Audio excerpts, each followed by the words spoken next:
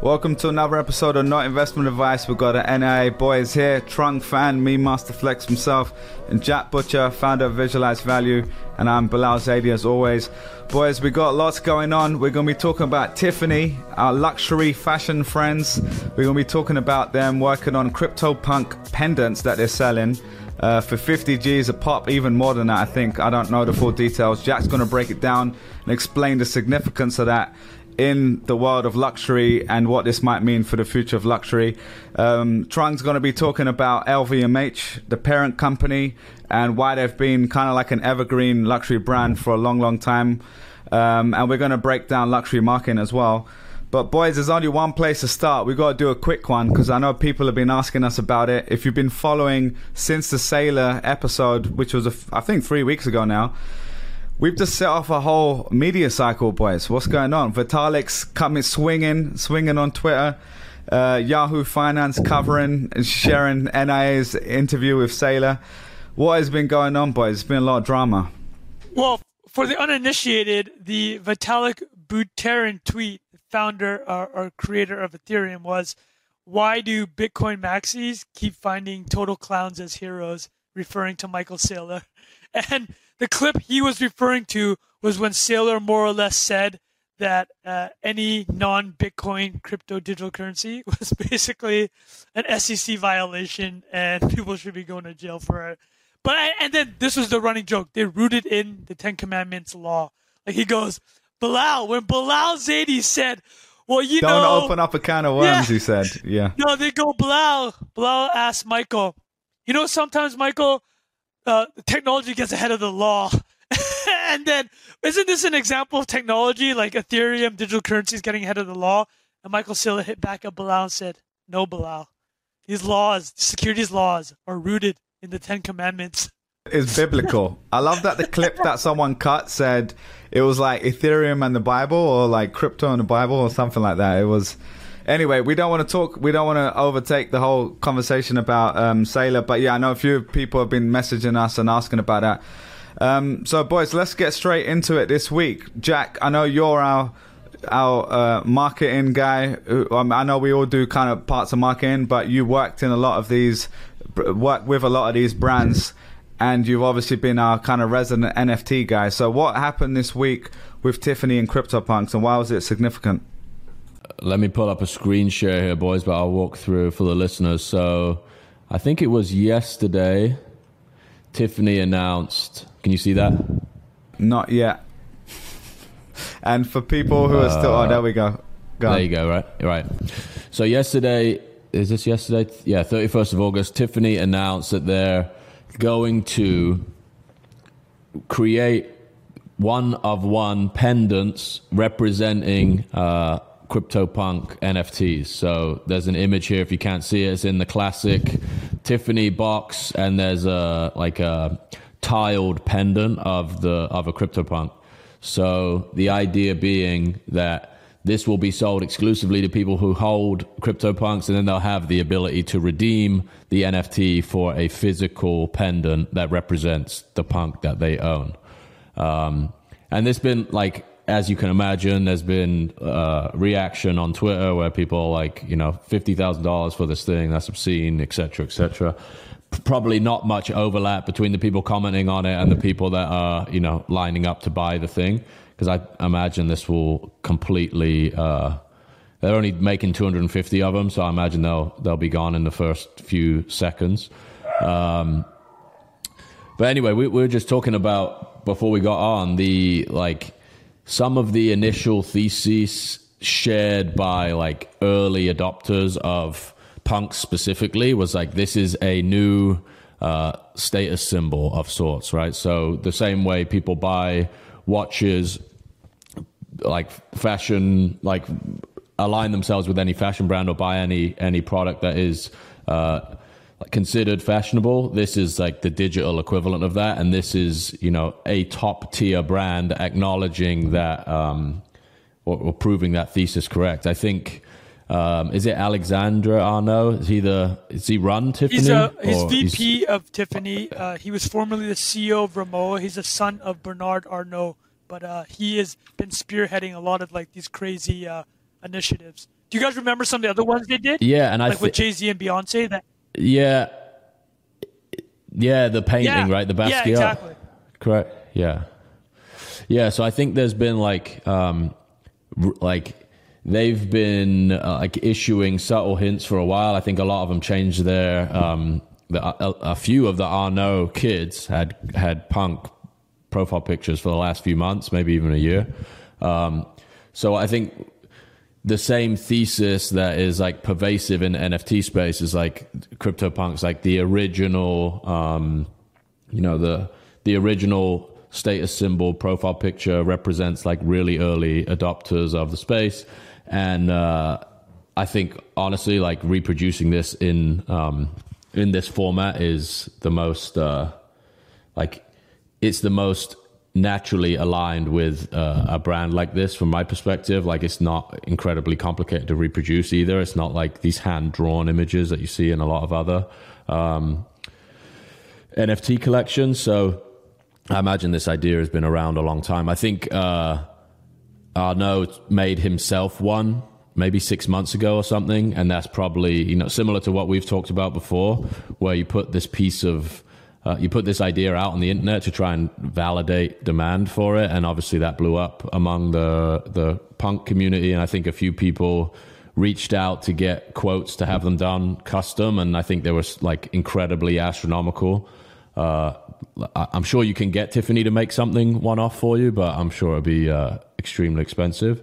So they're running 250 of them, and I think they're also gonna pre-select 100. I imagine they're doing this for like amplification purposes, where they'll, people who have profiles and reputation in the space, they're going to make sure that 100 people that can amplify it are the right people to give it to. So there's going to be 150 on the free market, and I don't think. Well, Jack, to your point, sorry, Jack, just one sec. Jack, could you just unshare the screen, because I can't do it from myself. Yeah, there you go. Let me just do it. And not sorry, go on. Meeting there, yeah. No, tell listeners we're trying Riverside this week, so some potential difficulties. No, but we're good. We're here. But Jack, let me ask two questions, and then I have a number of comments related to Bernard Arnault, who is the second richest man in the world, LVMH guy. And the reason why I think it's interesting is he had two quotes about his philosophy of luxury, which I think you guys will love. So the first question I had was, will you be getting one? Yeah, I might try. I don't know. We'll see. It's a little... But I mean, hold on a second. Hold on. Wait, Jack. Aggressive, yeah. Celia, aggressive. Are you listening at this part? We might ask you to turn off the listening. But Jack, could you, if you were to buy it, would it be thinking of like, hey, I'm going to own this punk and I'm going to own the NFT pendant from Tiffany, and then those things combine? That combined value, when you end up deciding to sell in the future, it's going to be astronomical. Yeah, I guess that would be the thesis. I don't see much, like, this is going to sound mad, I think, to a lot of people listening to this, but there's one of them that I will never, ever sell. So, like, that's that would be the one that I would opt to have turned into a physical object. And I think that's true of a lot of people. I don't know... We've talked about this like way back, where people built brands around these images. Like the avatar really represents a character that you've come to like know. And I think that there's something odd about that, right? It's like putting all this equity into this image and then like selling it. It's very similar to like... I don't know, growing a brand and then selling it is something that is, you don't necessarily aim to do from the offset. So I don't know if there's going to be that much secondary activity on this. I think a lot of it's going to be like, I want it because it represents a really significant moment in history. It's like crossing the chasm, right? This like nerdy, digital, like thing that doesn't really get recognition outside of the space, being acknowledged in such a significant way by like maybe one of the most recognizable brands in the world, right? Tiffany, that box, even that it's color, Tiffany like blue. You see that color without the box or the Kinda logo like or this. the word, you know it. And that's, Yeah. And I think that's like probably more significant to people in the community than people outside, right? Where people have held this thesis and like just had this feeling in their gut that these things are like valuable, and this acknowledgement is proving their thesis in many ways. So I don't think a lot of them will move on, but you're probably right. Like there are people that use that thesis to like build a portfolio that is valuable that they can one day. There are 10,000 punks, right? There's 10,000 punks, so we'll only see. 250, and like you said, only 150 will be up. So what is that? 10? Yeah, they haven't released all the details on the sale, so I believe they're like Ethereum NFTs, because the other thing they'll have to do is like gate the sale to people who hold a punk in their wallet, and I don't know whether they'll do that or not. And if they don't do that, then that's going to be like inherently like insanely complicated on the back end. But we'll see. I think it's happening in 3 or 4 days, so we can do maybe a 5-minute recap on the next episode. My theory is they'll figure out ways to just get it in the hands of the people that on Alexander Arnault's Twitter Twitter following. He follows 350 people. So yesterday, I'm just looking at who he follows. He follows research as in you were snooping. It sounds like. I was snooping. He follows Kevin Rose, or is that the guy who does who's the dig guy? Kevin Rose? Kevin Rose.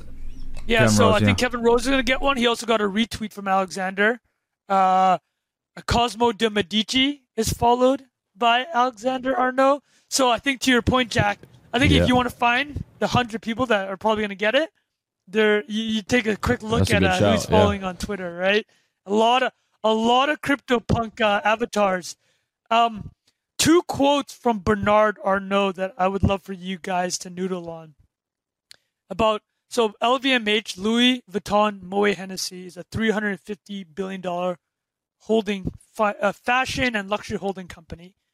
Bernard Arnault and his family own, I believe, 51% of the company. Anyway, he's the second richest person in the world right now. So behind. What are some of the brands? Because I think a lot of people have heard of Louis Vuitton and they just think of. I know you just mentioned a few others, but Louis Vuitton is like just one brand within LVMH. But they're like the big luxury group. Louis Vuitton is their. I mean, it's in the name, but it's also Louis Vuitton itself is the most valuable luxury brand in the world. So of the 350 billion market cap of LVMH, Louis Vuitton's worth about 50 billion. That's crazy. And I just pulled up a few just so people know. There's like Christian Dior, Fendi, Givenchy, Marc Jacobs, Stella McCartney, etc. There's like Sephora. There's so many. Tagger. Well, you want to break it down. Break it down into verticals. That's a great call out, Bilal. So let's call it like some of the names you mentioned. Fashion is Louis Vuitton, Celine, Fendi. Wine and spirits, which is the Moet Hennessy part, is Hennessy, Moet, Belvedere, and Krug. And then we're talking about Alexander Arnault trying to modernize the brand. He's the one that did the deal with Jay-Z. Jay-Z has a CryptoPunk too, boys. That was we talked about that way back, so maybe he'll be getting one. Yep. All coming together. It's all coming together. Bilal's like the guy at the end of Usual Suspects. Jack Dorsey's there in the back with his boy. Perfumes, they have Dior, Guerlain, watches and jewelry. So what we're discussing now is Tiffany's, Hublot, and Tag Heuer, and then retail is Sephora. So for all the male listeners, know there's a lot, is when your missus goes to Sephora. You mean the 97.8% of male listeners we have? Yeah. When you're exactly right. When your missus is going to a Sephora to buy some makeup that is owned by LVMH. Actually, I'll tell you one thing interesting about Tag Heuer, the watch brand, run by one of Alexander Arnault's brothers, and they also tried to get into NFTs. So with all that preamble, let me throw you guys the 2 quotes that Bernard Arnault, who's the patriarch of this empire, what he said. He said that he says that the entire purpose of his brand building is to find stars. He wants star brands. And what he means by that is a brand that can last 100 years. So that obviously has very big implications for when it comes to the partnership with CryptoPunk, right? And then the other thing he says is, this is a very famous quote. He says, there are 2 aspects about LVMH and luxury that sound contradictory. LVMH brands are timeless, but they're also the utmost level of modernity. So let me throw those to you guys. Think about that. So the star. That's a bar, son. That last one was good. Damn. Dude, so why don't... Could you say that last one again? Because I just want to noodle on it. The last one was very good. Yeah, noodle on it. Bernard Arnault, who I'm probably pronouncing his name wrong, and for the listeners, we have a group chat, and we call him Geezer. Group chat. The LVMH brands have two aspects, which may sound contradictory. They are timeless, but also the utmost level of modernity. All right, so there's that quote, and that they only want star brands, which is why actually the Tiffany acquisition is so interesting. Tiffany is the most expensive acquisition LVMH has ever made. It closed in 2019 after half a decade of negotiations, a lot of lawsuits actually. But the thing about that is there's only so many brands you can buy at that level, right? And you had to drop 16, 17 billion to make that happen. So let's start with the star one. What do you guys think about the statement, we only want star brands, or the entire purpose of LVMH is to acquire star brands? Well, I mean, they've done it. Jack, I kind of thoughts, view mate? both the quotes together, or like I'm thinking about how the two relate to one another. And I think that's what a star brand is, right? It's like it has the staying power, but it also can like update itself constantly and remain relevant. I think those are the two characteristics that make something a lasting, like relevant for a lasting period of time. And you know, to go back to the beating drum that we do on NIA every week is like these things are like super memes, these brands, like the LV pattern, the Tiffany blue, like these. I think that like every brand within their portfolio probably has like, there's like a power law within it where they just nailed one or two things that just became these cultural phenomenons that carry them into the future. Yeah, pretty fascinating. Like what was the Off-White relationship with LVMH? Virgil was the creative director of Louis Vuitton, right? And they acquired a piece of Off-White in that deal. Yeah, the men's line. Is that correct? Before he passed away, and that's a star brand, right? That's a good example of like I think Off-White in 100 years will still be like it is indicative of like a style and a taste and a moment in time, but it has an aesthetic that is malleable enough to stay relevant, and it has like devices within it, like the quotation marks. You see those now, you're like, that's Off-White. But the style of the time and the things that are going on in culture, you can take that like incredibly like recognizable device and update it and like put it in new contexts and put it in different places, and it's like it has this like cultural weight that carries it into the future, and it has an incredible story and incredible talent that worked on it and made it what it is. I don't know that much about the more traditional brands like the Louis Vuitton luggage. If you've ever seen like pictures, like 150-year-old pictures of the Louis Vuitton luggage stacked up, and they're basically still producing the same SKUs as they did 100 years ago. They're like Lindy brands, Lindy symbols. I would say like maybe Nike and Apple on like the more like premium, like not ultra luxury consumers have done a very similar thing where like they have symbols that are kind of just hit escape velocity, and they can just use them in so many different ways, and it's hard to erode their lead, especially if it's kind of what's the word I'm looking for? It's kind of like football clubs, right? Where if you have a brand, you always attract incredible talent. It's like in all of the European football leagues, like the same 3 or 4 teams like have these like 20, 30, 40 year reigns because they're like in the consciousness of people, and all the top players want to play there. In the same way, a fashion brand, all the top designers want to go and work at LVMH or an LVMH portfolio company.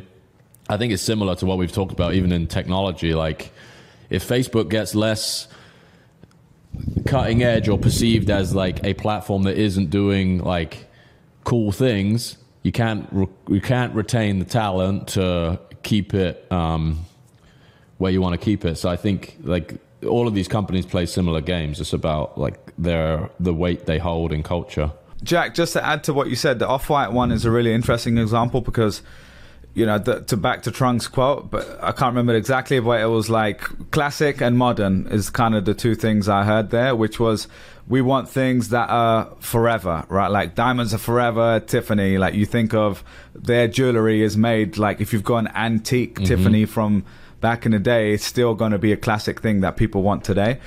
But the modern part is interesting because to me, Off-White is a really unique one without knowing all the details of their full portfolio, because streetwear, which is kind of where it started with anyway, but nowadays everything is basically streetwear, was seen for a long time, especially in these circles, as too modern and too, like, you know, not luxury at all. And it's been an interesting shift where people like Virgil and Kanye to a certain extent, and Pharrell to a lesser extent, but kind of in that world as well, that became the call, where it became so prominent across the world that they needed to incorporate that as the new part. And it's interesting if you think from a business point of view, how do you get the new stuff? You kind of need to acquire, right? Like, because the Off-White one is a perfect example. You need to get the talent, but you can't just get that one person. You need the ethos of what they're building, because it takes a lot more than one person. So I also think, like, you know, it's a great marketing, you know, speak, you know, when you say we all love things that are classic and modern, right? Like on a much smaller scale, the NIA brand, just since we all work on it, is very much the same thing. It's based on classic nostalgia, right? Like our podcast logo is a joke, but it's also, the word art is going to be a classic thing for a long time as well. But the whole premise of the show is we're talking about all the new stuff happening in the world. So I'm not trying to convert our... Yeah. Monetization. Alexander, there we go. Once Jack buys that NFT Tiffany pendant, we're gonna get him on. But hold on, I'm gonna tell you guys a quote that I think you will both appreciate after Bilal talking regarding Virgil and how he's kind of streetwear a little bit more modern. So this is what Bernard Arnault says about a lot of young designers he works with. So other than Abloh, he's worked with Rihanna and Stella McCartney when she was coming up. He says that when you run a fashion house, you're looking at the future, not the past. To attract new clients, you have to take risks. Designers, like painters, are more creative in their 30s.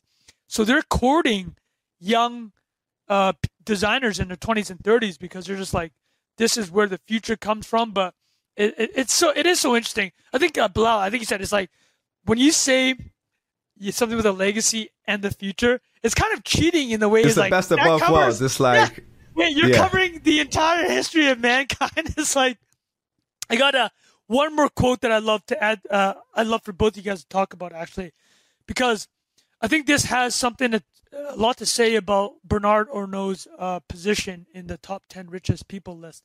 So I'll just go through the list right now. It's Elon Musk, Jeff Bezos, Adani from India conglomerate, Arnault's number 2, and then you have Ballmer, Gates, Ellison, Page, Brin. Like tech, Indian conglomerate, and then fashion geezer, right? Yeah, it used to be like Carlos Slim was the only other guy in there, right? Like, yeah, that's crazy. But check out this quote that Arnault gave to the New York Times in 1998. When you cannot differentiate yourself from others with money, then you must differentiate yourself with something that indicates you know how to recognize the best. So I think there's something incredibly profound in that statement. My question is, how well set up are these companies to actually win in this new world? And so like this is just one kind of, you know, touch point along a long journey of them trying to figure it out, and a partnership or whatever of, you know, one of the hottest brands in this new technology world that we talk about every week. But, you know, if you think about like that tension between the old and new, I think I've worked with a couple of their, I've worked with Hublot with the C-level there. I worked with Saint Laurent in my old job with the C-level. Well, Saint Laurent's the other big luxury house, but they're like very much similar sort of people. and they are the most careful with every single thing that you do with them, right? Like, so literally the font that your press release is going out on, I think we just lost Trunk, but we'll keep going until he comes back. But yeah, you know this, Jack, I'm talking to the right person here. Like, literally the font, the weight on the font, no shadows, making sure you don't put a picture near the logo. Like, there's all these kind of rules you get when you work with them, and so that is kind of like the high standards they have in their world. And I think, like, if you compare it, and that you can't really work in that world if you're wanting something new every single day, I think, because you kind of need to sit in the classic and old. Whereas like the new stuff, I'm curious like how they bridge that gap, if that makes sense, because in this world it's like there's a lot of ugly stuff, right? And like they need to be very selective of like the stuff they want to work on versus just like I think opening up to a bunch of people to remix the way that we do in this space. Yeah, as you were talking, I was thinking about the way a lot of these brands and products propagate now. Is like we've talked about, I know we know Trunk's feelings on this, but TikTok and like the celebrity exponent. So like I think what it's done over time is like expose a different level of lifestyle to more people, right? Like everybody sees how the Kardashians live, and I think what that does over time is like everybody tries to emulate that level of lifestyle to the degree they can, and that it's almost like the best brands don't have to do marketing in that sense. I think that's like a controversial statement because, you know, marketing is like really hard to define. Like if you invest a incredible amount of money in product and partnerships, and like they obviously create content and put it out into the world, but like fashion is like such a I don't know, such a powerful vehicle for like product, right? Like especially like stuff that people wear.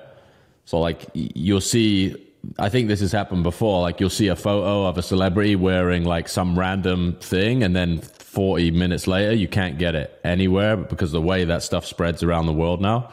And I think like these luxury brands just have distribution like baked into people that are like, there's like this engine of distribution built in just as a function of their like 200-year legacy, right? Like they do these very specific marketing tactics, but there's also like the flywheel just is much easier to spin because the people that already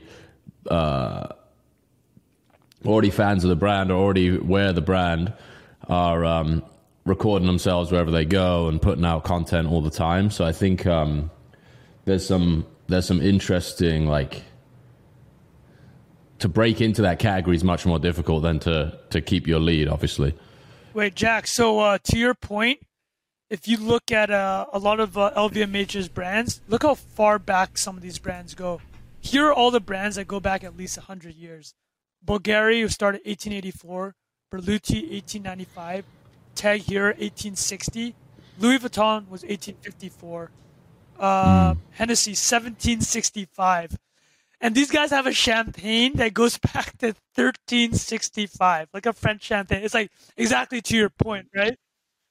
Le Clos de Lambray, I'm destroying it, but 1365. Well, this is... But they have Moet. Yeah, Moet. Hennessy, Moet 1765. Too, right? I don't know when Moet was.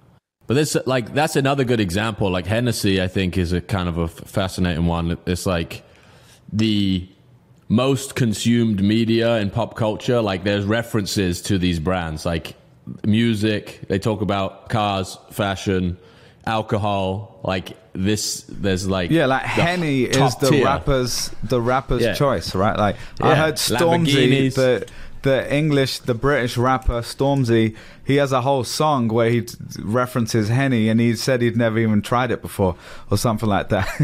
And that's how much it has star power. And I mean, we talk about hip hop on here quite a lot, but like Kanye West used to call himself Khan the Louis Vuitton Don. Like that was his aspirational thing. Yeah. And so, yeah, it is an interesting thing where you think like how these guys have been able to keep that, there's been that staying power for so long.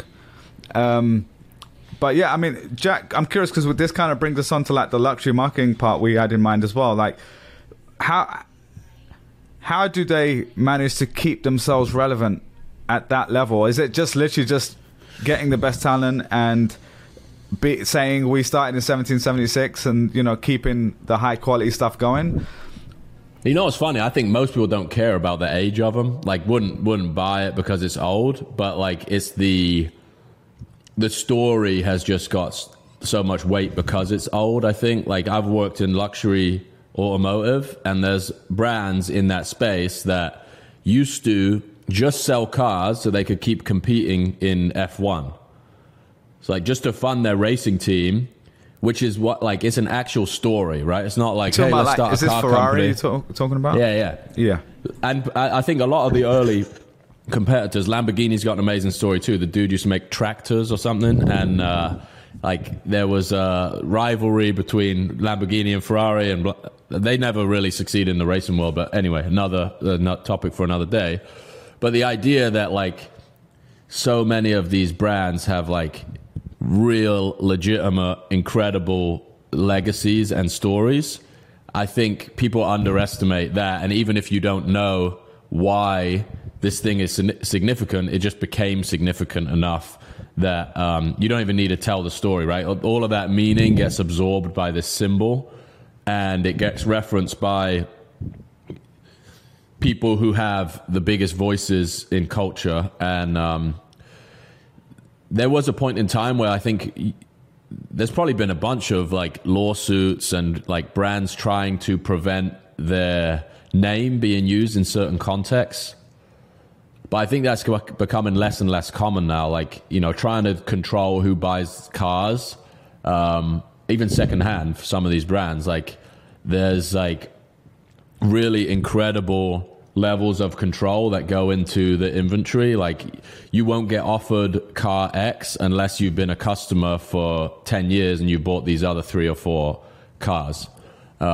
It's just, but now I don't. It's exclusivity. It's kind of like what I'm hearing, right? It sounds a bit of it, exclusivity, limited runs, like, but like, because you were saying this before we started recording, that how these brands are almost like recession proof because there's always people who want to signal and buy the most expensive stuff, and often actually in recessions a lot of rich people actually get richer sometimes as well, so there's even more reason. I think most of the time, right, especially now, like I think we've talked about the idea of like just technology erodes the middle, and like there's just this increasing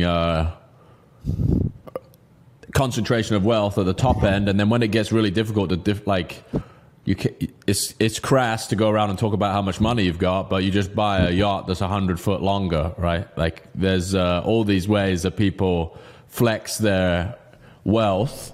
The have-nots and the have-yachts, is that what you said the other day? That's an Andrew Tate quote, by the way. There we go. The most controversial man on the internet, but you got to drop a reference. The most famous man on the internet right now, for sure. I think it's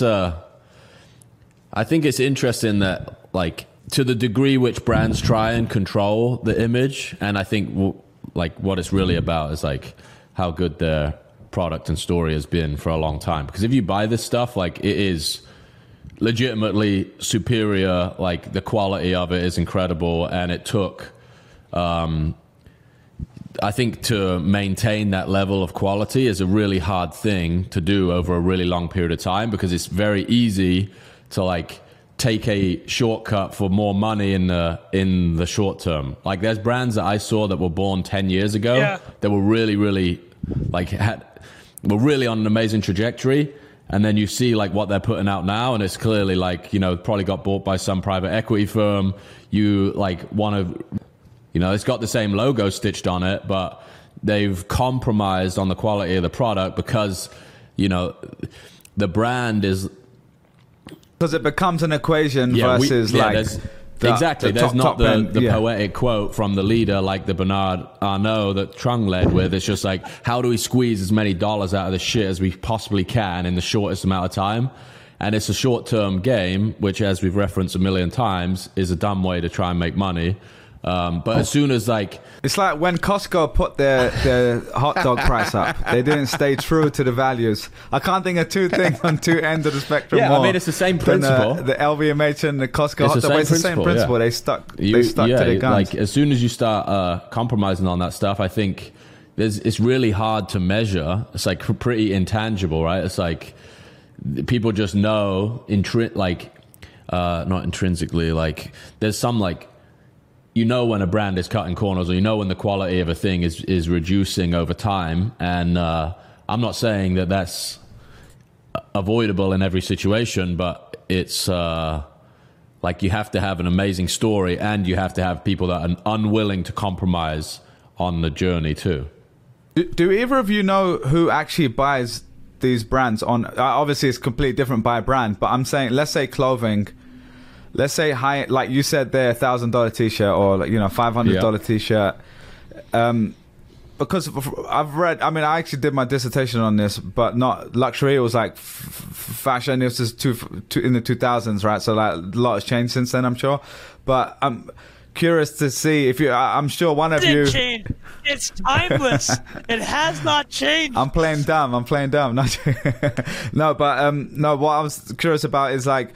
Have either of you read or heard about who actually buys a lot of this stuff? Because my understanding was actually like, there's super rich people who might buy some of this stuff, but the huge segment of their customer base are just people who really can't essentially afford 100%. To buy it, and they're kind of, it's the aspirational kind of buy. Well, dude, let me hit you with a couple of excerpts from this book I mentioned in our chat. So for the listeners, there's a book called The Luxury Strategy.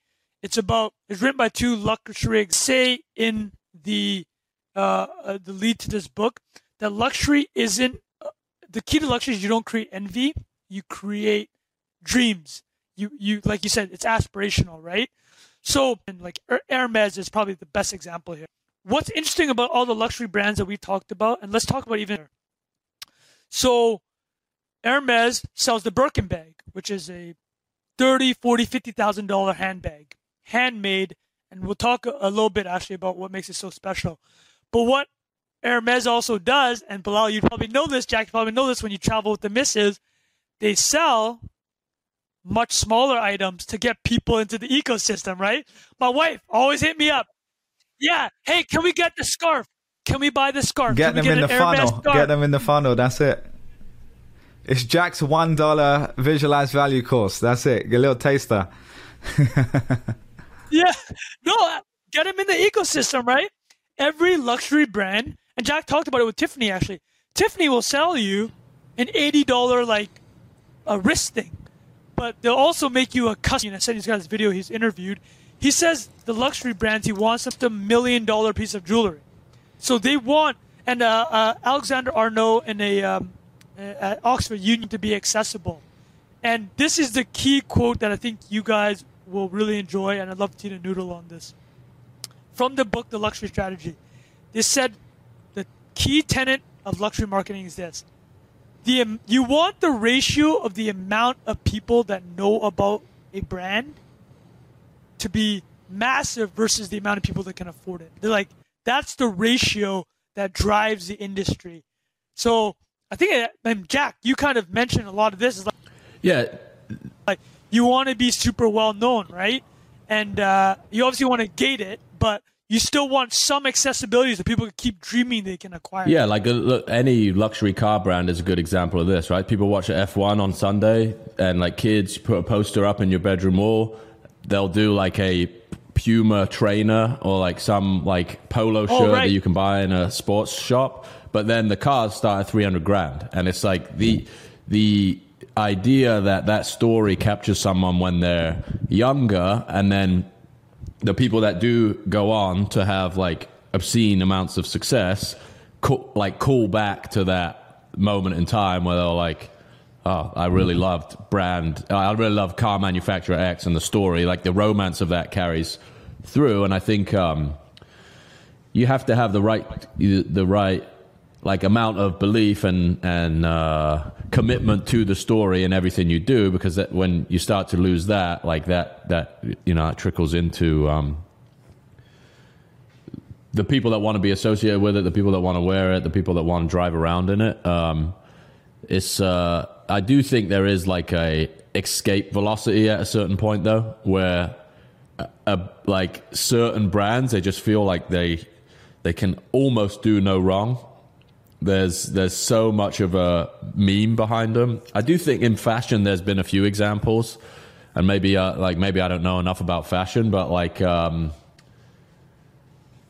maybe top, like the higher tier premium brands that can really like overcook how accessible they make stuff, and then that kind of reduces the appeal at the top end. Devalues the brand. Yeah, well, and I think the a lot other of the thing is high-end like brands, discounting as well. So go ahead. No, I was going to say a lot of the high-end brands like make their margin on like perfume, stuff like that. Like they're making losses on some of the products they ship. Like their runway stuff is like incredibly difficult Ferrari, to make, right? incredibly expensive to buy, but they don't make any money on it. But then they'll sell like a $2 bottle of perfume for $130. Yeah, that's a great point. Well, I think it's perfume and yeah, exactly. You're subsidizing the like high end of the business, and the like. I think that's pretty amazing. Like that's this is not maybe that's what the great brands have in common. Like they built a business to subsidize doing the thing that they really love to do. And like if you see some of these runway shows, like the care, the love, the thought, the time that goes into every single detail, like architecting the space, making the clothes.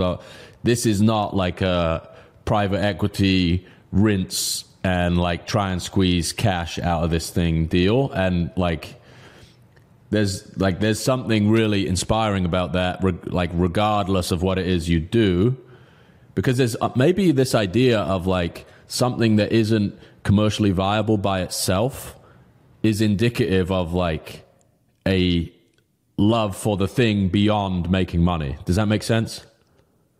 Yeah. You've had to build a business to support this thing that you really love to do that wouldn't be economically viable by itself. And to make it economically viable would be to compromise on the quality of the thing.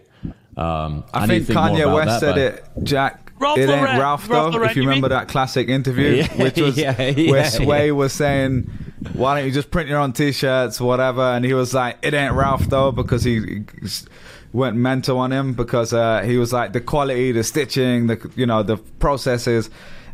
Ralph Lauren, referencing Ralph Lauren, Well, there's a great there's this Kanye spoke at Cannes, like with Ben Horowitz and Steve Stout. Like what a combo, by the way. 6 years ago, so it's a great panel. talk. Like you have to look at it, but he talks about like partnering with like Adidas, Gap, get like these people that have taste and ideas that need to plug into infrastructure to get them out to the world. Like if your brand is big enough, like Kanye West could do a collaboration with, Tide Pods at this point, and like you wouldn't be able to get them. That's just endless possibilities. I don't think that's been true in history before. New smells, different smell drops. Right. Yeezy Pods. I will buy them. You guys, I kind of want. Would you guys be open to me tying this all together with the Hermes bag? Because I think the go on. Yeah, let's hear it. Everything Jack is talking about, Bilal, you've mentioned is what is actually luxury? Like what makes it special? I think the Birkin bag is such an interesting case study. Here's another quote you guys will love. So Axel Dumas is the CEO of Hermes. This is his quote. He says that the purpose of their products is to create desire. So they want people to want it, right?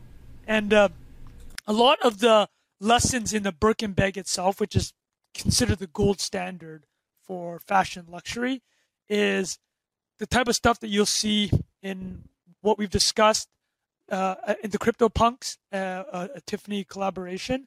It's like these things have a long history, right? Birkin and Hermes have been around. Hermes has been around since 1837. So this is actually interesting regarding the CryptoPunks. In the Ethereum world, CryptoPunks is that, right? It's like the equivalent. Would you? We talked about this before, but are you saying that CryptoPunks are like the Birkin bag of Web3? No, they're they're the Hermes brand. Like, Clip it, boys. Clip it, Mark Clip. There we go. Added it. There we go. No, it's the Hermes. Yeah, it's true. We always joke about how Ethereum is speed running the finance industry, but let's say that every year since Ethereum's been around, we just call it like dog years, like 20 years. Like CryptoPunks are like the Hermes of that society and universe. I mean, happy to hear some pushback on that, unless you guys agree. I'm not pushing back. Yeah, in the short history, here we go. In the short time we have, and I guess that comes back to what I was asking earlier, which is if what drives luxury fashion, luxury brands is aspiration, that desire that you mentioned, and long history, the Lindy effect of that. And what drives the new stuff, I think there is always going to be that is always going to be the case. It's like a human trait to want something that is rare and whatever. At the same time, the segment of population are kind of normally more early adopters versus like, older people, laggards equivalent, right? Well, so there's gone.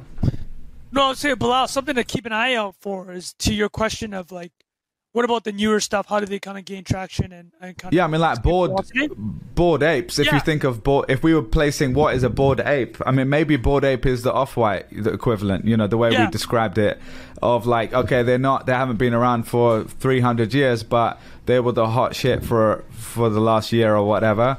And the question is, will they have the staying power? And is there a equivalent of a Virgil that actually keeps it going? Because something we've talked about on the pod a bunch, obviously, is like what actually gave any of these things value in the first place in NFT world anyway. Was it primarily just number go up and the fact that you think you're going to be able to sell it for more to someone in the future?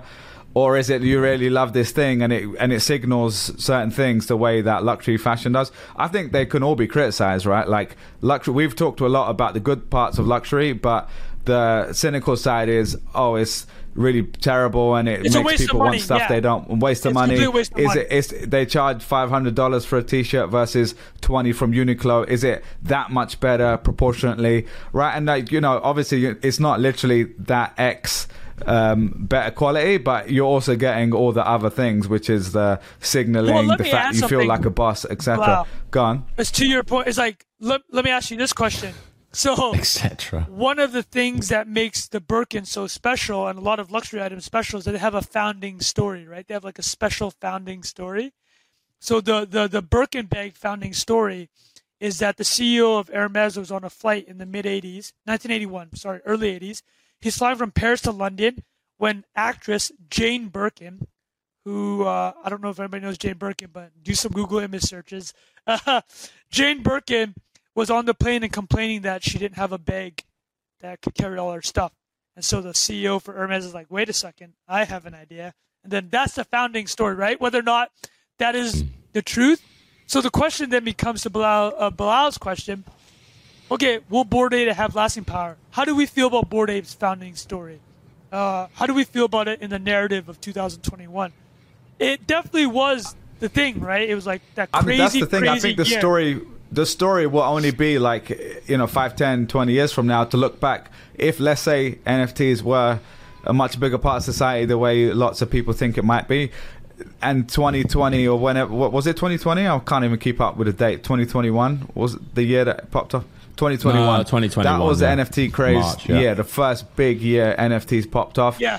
Will it be the historical thing where we're telling those equivalent stories? It might not be the same founding story of the people who designed the art and stuff like that, but that what it signified. The same way a punk is not, you're not buying it because it's the best art in the world. You're buying it because it was the original and it had a story in its own way, right? I mean, I don't mean to judge the artwork, but you know what I mean. So, and I'd say actually Bored Apes actually look pretty cool, right? Like they actually do have some creative flair or whatever.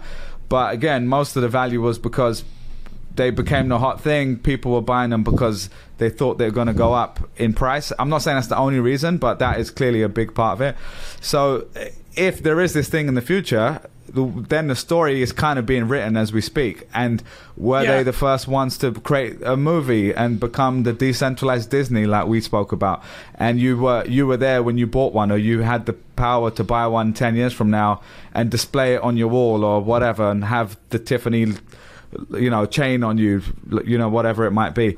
So I think it's quite hard to obviously judge, something that's been around for a few years versus a 200-year brand. But I like the exercise. 800-year-old champagne. Boys. Yeah. Go on, Jack. Let me drop a little stat here. This is not investment advice, but as you were talking, Bilal, it's like, how many Birkin bags are in circulation? What's your boys' guess? I think it's single-digit thousands or something crazy. Is it crazy small? According to an analyst quoted by the New York Times, in 2019, there are more than 1 million Birkin bags on the market. That's crazy. So that's mad. All right. They made us I said that just because scary. the way you asked the question. Yeah. Jesus Christ. Well, actually, how many CryptoPunks are there? How many of those on Canal Street, though? Let's be honest. Wait, actually, Jack. So Jack's just pumped. Yeah, not investment advice. Don't go buy the pendant. Okay, there we go. There was the punchline. Okay, hold on. Let me. Okay, Jack just dragging the Birkin bag through the mud here. So let me throw two things to throw out there. All right. I'm going to say two more things about how Birkin. Three things. Number one, the first one being why Birkin bag is so valuable. The quality is super high. Jack's talked about this. So. Although I did not realize the number that Jack put out, because there are only 200. The only 200 people a year are making Birkin bags. They each take 20 to 25 hours to make, but apparently over 30 years, there's been a million of them. So that's one thing, right? These Birkin bags do take. You can't just buy one. You can't just buy one. I thought you have to get an appointment. No, this is what I mean. There's like a long waiting list. Hold on, but Bilal, this is what I'm going to say to add to the. If we look at ahead of some of the stuff you mentioned, if they have the lasting power, the Hermes thing, like you said, is insane. You can't just walk into an Hermes store and buy a Birkin bag.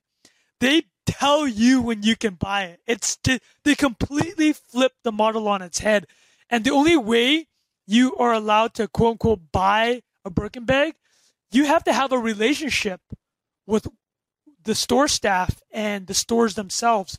And I mean, how do you start a relationship? You got to start You're not buying on eBay. Yeah, exactly. And you got to start buying the stuff we talked about. Like my wife's been asking, hey, can we get an Hermes scarf? Like, can we get an Hermes? She wants to get the snowball rolling for when that Birkin bag day comes. But is there any of that we see where the buying model is completely flipped? Like there's Okay, one thing is scarcity. You can't actually get something. Then there is we're making you wait for us to ask you to do it. Are we seeing any of that in the CryptoPunk Bored Ape world, which could signal some lasting power? I mean, there's like, the concept of a whitelist. You heard about this? Well, can you explain? So it's like you're gonna.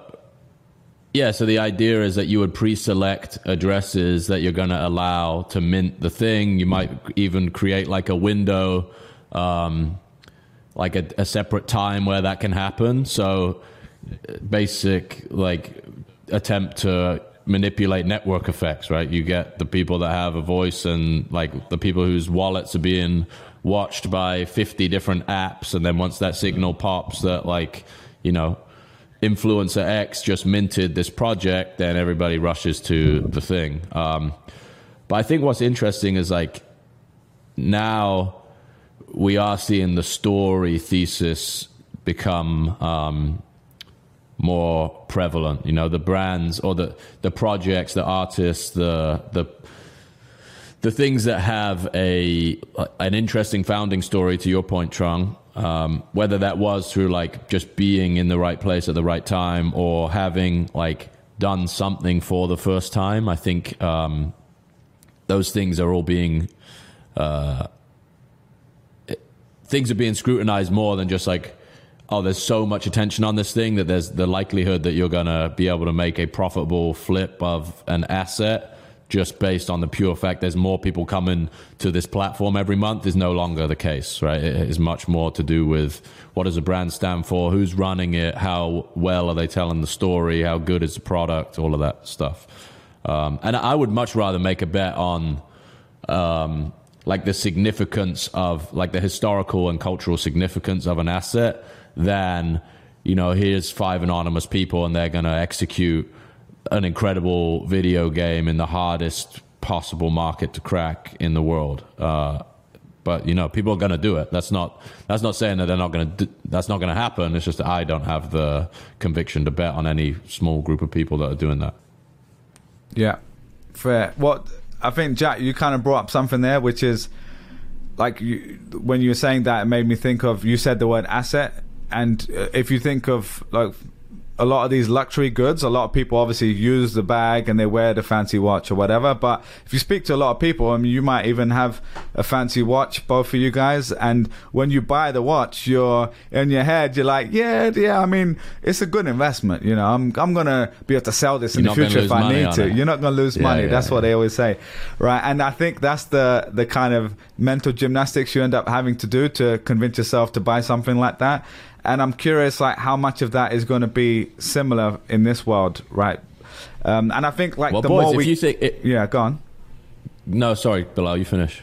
No, go. I think I was finished. I was going to say, like, the real NFT maximalists are taking the view that objects and, like, art and, like, assigning ownership to a unique thing is a harder form of currency than a database where the number can change on any given day, you know? Yeah. Like the ability to dilute a currency, even as an artist, even as Hermes, if you think about that in the context of NFTs, every bag they make is diluting their currency, every single one. So it's like, that's a good way it's to put monetary policy. The way you think about it is like, is there enough demand for this thing where like increasing the supply by 3,000 isn't going to like have a impact on the value of this social currency? And that is like the same consideration that Jerome Powell has to make when he's like, let's bang another, you know, $1 trillion into whatever market. Yeah. Somebody make a meme of somebody printing out Birkin bags. Yeah. So I think that like, out here. well, I think that's why NFTs got popular so fast too, is because people really can grasp that idea better than they can like staring at spreadsheets and charts and like issuance and reading white papers. It's like, no, there's 10,000 of these. If there's more than 10,000 people want them, the price goes up. That's it. Not investment advice. Jesus Christ. I think we got bull NFT. Sorry. Bull, Let me make an edit to that. More than 10,000 people that can afford to buy them. They're willing to buy them. That's true. Just single-handedly save the Ethereum. Well, actually, I'm going to give us credit. Bilal, you opened with Michael Saylor, Vitalik beef. Go look when our podcast came out and go look at the Ethereum price chart. Somebody clip that for us. The Saylor episode was the bottom of the market, man. Not investment advice. Here's me, boys, man. I got a boogie. If you guys want to keep recording, you definitely should. I think we're got to good. turn off. Jack, is there anything else? I think we nailed it, boys. We're here an hour. I think we nailed it. Perfect. No, I think that it's perfect. It's perfect. We'll pick it up next week. We'll do the Saylor Vitalik. We'll do a full breakdown because I'm sure we need more time for it to marinate because you know it's still what's going his name on. got involved. Super Maxi Max Kaiser. Max Kaiser saying, tweeting out Vitalik is DA date. I'm like, yo, relax, man. Keep my name out your mouth. I don't want to be involved in this. But let's do that next week. Yeah, I think this was a good chat. Good chat, boys. And if you made it all the way here, let us know what you think of this one. Thanks again for being here. We appreciate you, and we will see you next week on the next episode of Not Investment Advice.